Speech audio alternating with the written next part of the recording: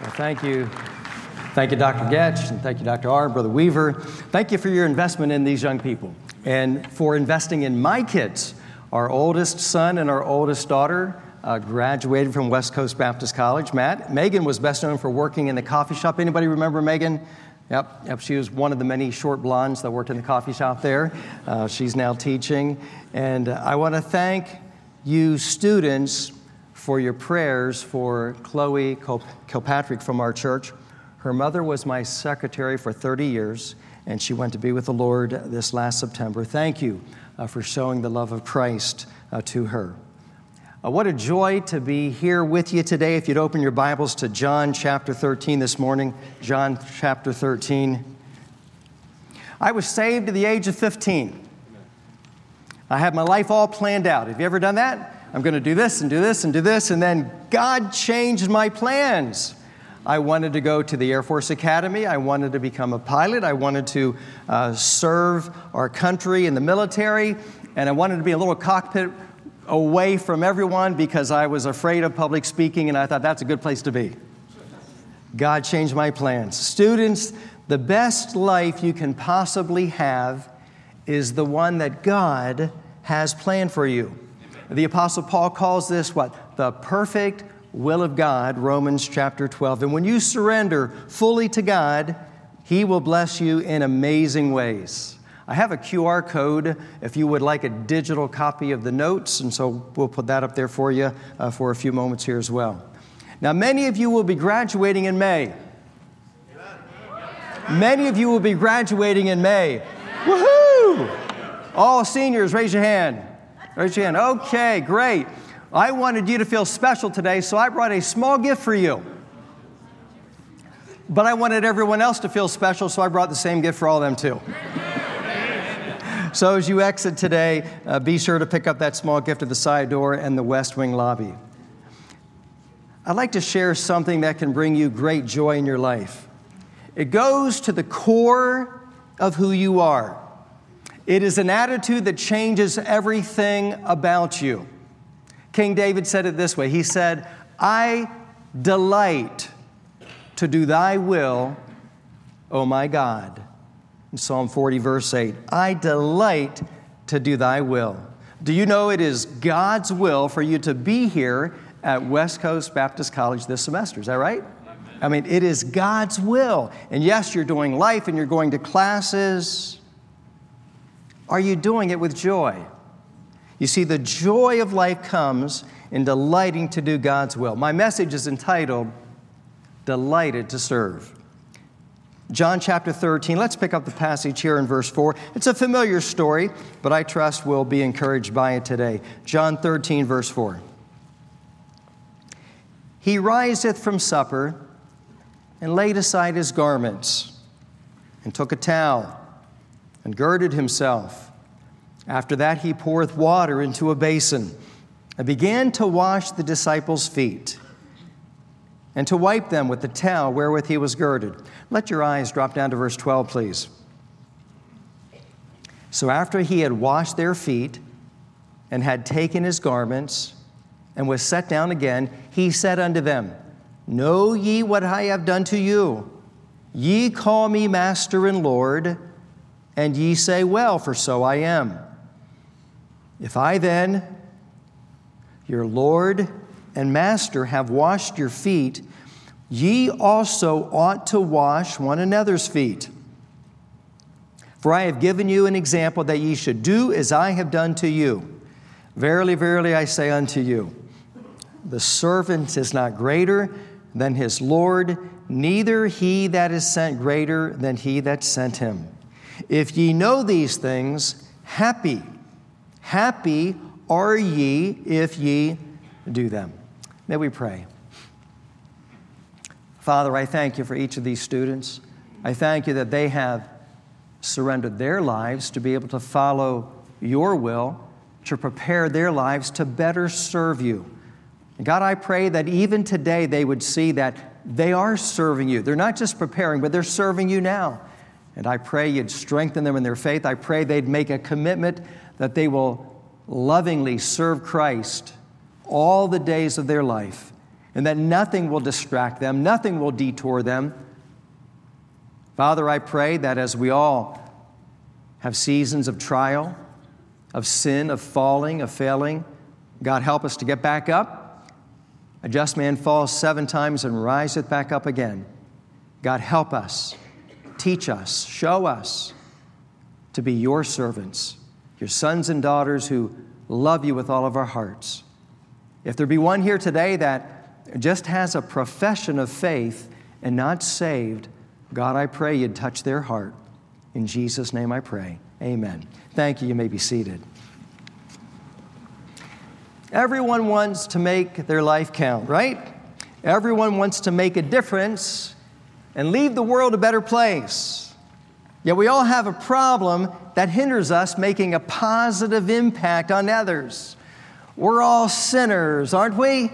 We're sinners. We all fight selfishness every day. One couple came in for counseling to a Christian counselor, and the wife said, "My husband is so selfish. You just can't believe it."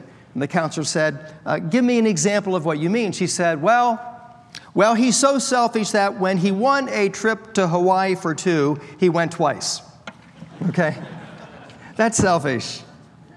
Years ago, my wife, Jody, and I, we flew out here. We came to the Wednesday evening service, and after the service, we drove out to the Palm Desert for a pastor's meeting.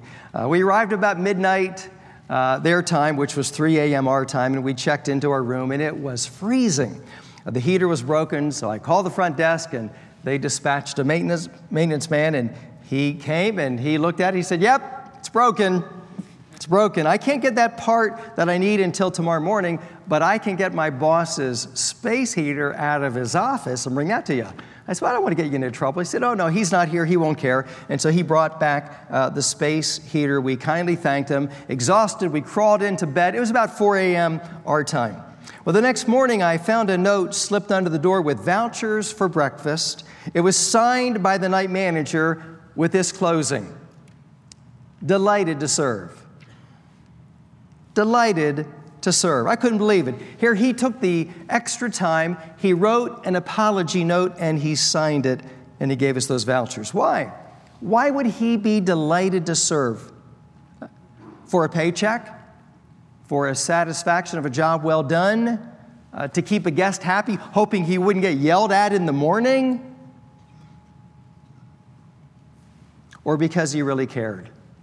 Now, I thought, here is an unsaved man, and he's working for approval. How much more should you and I, who love Jesus Christ, that we should be delighted to serve him with all of our heart for all of our life?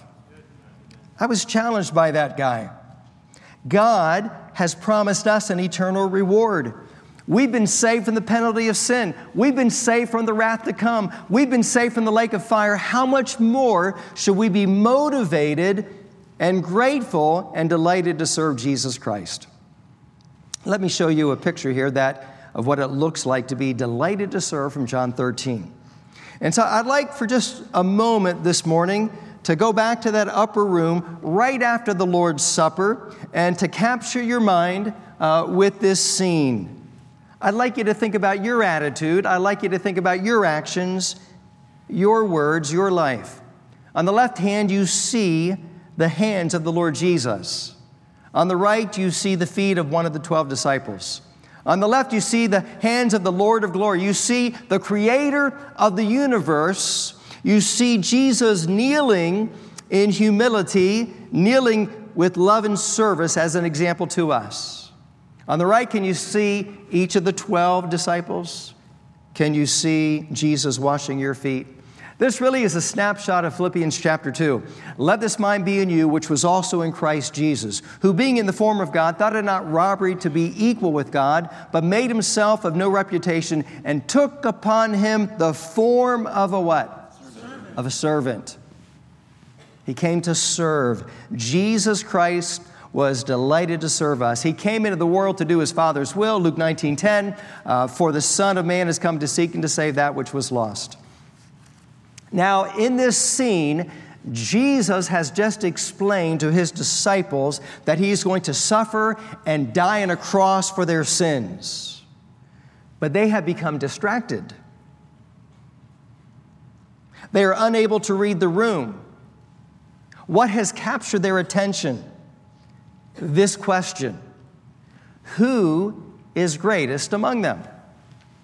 If you had a vote to vote which of the 12 disciples is the greatest, would you vote for Peter? I mean, Peter walked on water. So how many here would vote for Peter?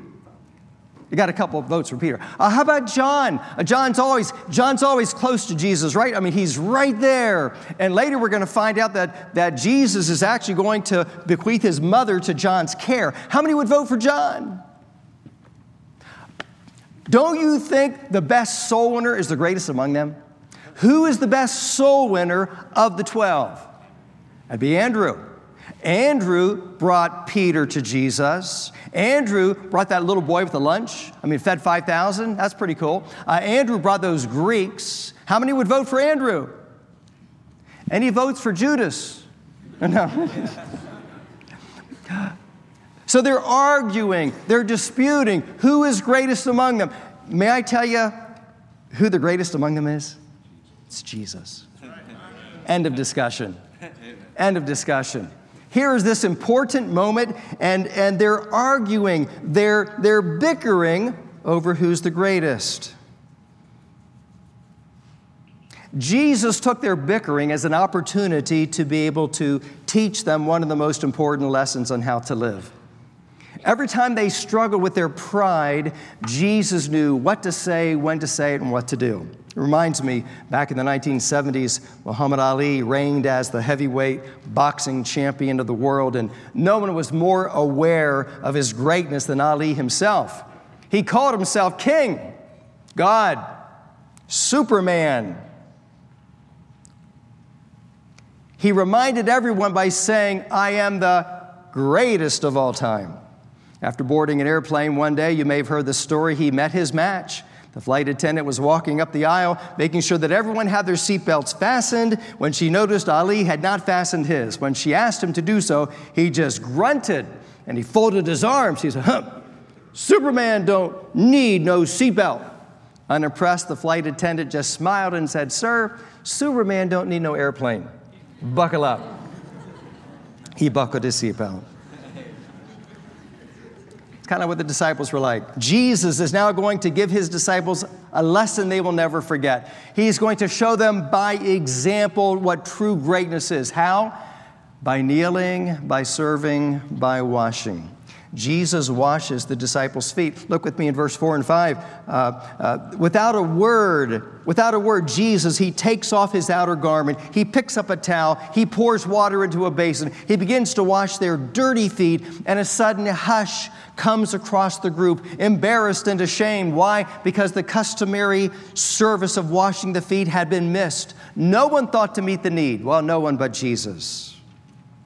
One by one, he washes their dirty feet. Jesus washes the feet of Peter, a difficult disciple. Peter questions, Peter debates. Verse 6, Lord, do you wash my feet? Verse 8, Peter's demand, thou shalt never wash my feet. Ladies and gentlemen, how rude it is for you and I to tell God what to do and what not to do. Jesus says, if I wash thee not, thou hast no part with me. Verse 8, at times Peter was a difficult disciple, obstinate, opinionated, outspoken, and often wrong. And God wants you and I to be willing to wash the feet of difficult people. How? Love them, forgive them, pray for them, show care for them, instruct them with a humble heart. Do you have a difficult person in your life today? You don't have to raise your hand. Do you have a difficult person in your life right now? A family member, a roommate, a coworker, a friend, a professor, a student? You'll never know if you have a servant's heart until someone treats you like a servant. God has allowed that trial in your life for a reason. Here are two verses I memorized when I was in college many years ago, and they've helped to guide me with difficult people. 2 Timothy 2:24 and 25, and the servant of the Lord must not strive, but be gentle unto all men, apt to teach, patient, in meekness instructing those that oppose themselves. But you know, the truth is, at one time or another, we are all difficult people, aren't we? Aren't we? If you want to have a picture of a difficult disciple, look in a mirror. Look in a mirror, because all of us have those moments where we are a trial to someone else. Jesus washed Peter's feet, a difficult disciple, but he also washed the feet of Judas, a dangerous disciple. Judas the betrayer, Judas the traitor, Judas the thief, John 12:6. Judas is a dangerous disciple. You know, it's one thing to serve and care for and help wash the feet of a disciple with all kinds of potential, but it's another thing to wash the feet, to invest in someone who has no potential. And Jesus knew Judas was becoming his enemy. Let's suppose for a moment the disciple that Jesus is washing the feet in that picture is Judas. Man, that would be hard, wouldn't it? If I were Jesus, I would have a hard time washing the feet of a guy who hates me, wouldn't you? Why did Jesus wash his feet? Well, he's showing us today to love our enemies. Jesus practiced what he preached, didn't he? Yes, we're to show love even to those who don't like us. Our Lord said this before, so this is not a new message. He said, I say unto you, love your enemies. Bless them that curse you. Do good to them that hate you. Maybe you've been mistreated. Maybe you've even been abused. Maybe you've been wronged. Who hasn't? It's hard. And I understand, and I know. I lived in a violent, abusive, alcoholic home for several years. My dad died. My mom remarried. My stepdad, he tried for a year to be a good dad, and then he fell into heavy drinking. And the Lord gloriously saved him because of my mom's prayers, and he came to Christ. He went from the meanest man that I knew to the kindest and gentlest man I knew for the next 43 years. Maybe you've been through some abuse. But God's grace is greater than your past. Jesus kneeled and he served a difficult disciple, a dangerous disciple. Jesus also washed the feet of 10 other disciples, the deserters. They all ran away from the Garden of Gethsemane. And so in 2023, God is going to bring into your life all three of these kinds of people for you to minister to, for you to love, for you to help and encourage difficult people, dangerous people, even the deserters. And with God's help, the question is, will you show them love? Will you show them forgiveness? Will you show them kindness? Will you help by serving them with joy? So why? Why would he do this? Why did Jesus wash their feet? A couple of thoughts, as he told us, as an example for them to follow. Look at the end of verse 12. Know ye not what I have done to you? Ye call me Master and Lord, and ye say, well, for so I am. If I then, your Lord and Master, have washed your feet, ye also ought to wash one another's feet. I have given you an example, that ye should do as I have done to you. Peter got it. In fact, when Peter wrote his epistle, he said, Christ suffered for us, leaving us an example that we should follow in his what? In his steps. 1 Peter 2:21.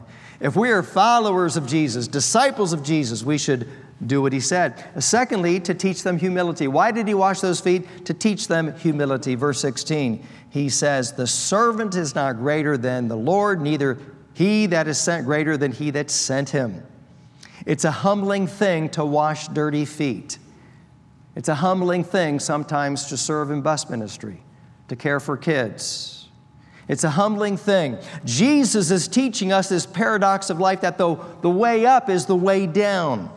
Don't make it your goal in life to climb the ladder, rather to kneel, to wash feet, to serve. Why did Jesus wash their feet? Well, to show them the joy of serving. We see that in verse 17. If ye know these things, and you do, happy are ye if ye do them. Jesus says, gentlemen, if you are delighted in serving me and others, you will be happy. Now, this is the only time in the four Gospels you're going to find the word happy.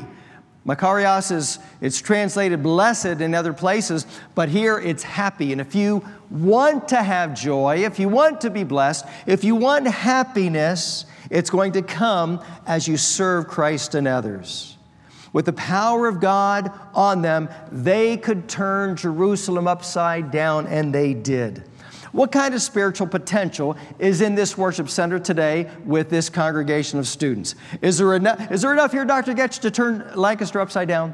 Absolutely. We can. God wants to use us to be His salt and to be His light and to go into our community. What is greatness in God's eyes? Here it is. It's being a servant. In your notes there, spiritual greatness is finding out what God wants you to do, and that's part of why you're here. And then doing it with all of your heart. Greatness is simply doing your best where you are today. So don't think, well, I'll get serious about serving God when I graduate. No, it's today. If you're going to be a servant leader, you might as well determine you're going to do it with joy. Be delighted to serve. It's a choice. I love the story of D.L. Moody, who late one night in the Moody Bible Institute, after a convention, he was checking on the halls, and he turned a corner. He came across some rooms where some visiting preachers from England were sleeping. And he noticed outside the door they had left their shoes. And some students were walking down the hall, and he said, "Do you know why these shoes are out here?" And they said, "Yes. In their country, they put their shoes out at night to be cleaned." And he asked some of those students if they would take them to the room and clean them. And one of the young men said with an attitude, "Mr. Moody, I did not come to Bible college to clean shoes. I came to study the Word of God for the ministry." And his buddy said the same thing. He said, "Okay, go back to your rooms." Well, then Moody himself collected all the shoes, he shined them, and he put them back in place. And the only reason we know this story happened is because someone spotted him as he was finishing up. Mr. Moody didn't have a Bible college education. And it showed. Spurgeon said that Moody was the only man he knew who could say Mesopotamia in 2 syllables. But he shook 2 continents for Christ. What made him great? He loved God. He loved the Word of God. He loved people. He was a servant. And he followed his Lord's example, and he got his towel dirty. And so when he left New England and he came to Chicago, what did he do? He loved orphans. And he taught them in Sunday school, and thousands came to Christ. When you think of what our Lord did for you and me, how can we not but give our best in serving our Savior and others? Is He your Savior? Is He your Lord? Is He your example to follow? If you have no desire to serve God and others, could it be that you have not personally met and received the Savior? Only one life will soon be passed. Only what's done for Christ will last. So give to Jesus all your days. It's the only life that pays. When you recall, you have but one life. Young people, God has gifted you. Only one of you, or in the past, could kick himself in the head. Is anybody here able to do that? Good. But God has gifted you. He has gifted you in such a unique way, and He wants you to use your gifts to serve Him, to serve others, to get your towels dirty, and one day hear from Him, "Well done, thou good and faithful servant." And so I have a little microfiber towel for you, and you can use that to clean your screens, your iPad, and your phone and your glasses. And then I have a little card for you, and you can use it as a bookmarker. You can put it where you can see it. May it remind you that serving brings joy. Serving brings happiness. So be delighted to serve. Let me give you some practical thoughts before we close here. Be delighted to serve your family. Be delighted to serve your family. Would you contact your parents and your siblings one more time than you usually do this week? Some of you may only contact them once a semester, so shock your mom or dad and go ahead and reach out. Someday you're going to discover that relationships are more important than money, more important than things, more important than fun, more important than getting straight A's. 1 week ago today, Jadon Goins, a freshman at PCC, was hit by a drunk driver while he was working on the property of the college. We've supported his parents, Matt and Delita, since they've been missionaries to Honduras. Jaden's grandparents are in our church. His aunt is in our church. He was only 19, a freshman, preparing for ministry. Reach out to your parents today. Reach out to your siblings today. Let them know that you care and that you love them. Be delighted to serve your friends. How? Well, help them. Help them when they have a need. Now, don't write their paper for them, okay? Don't do that. But get your towel dirty and help them when they have a need.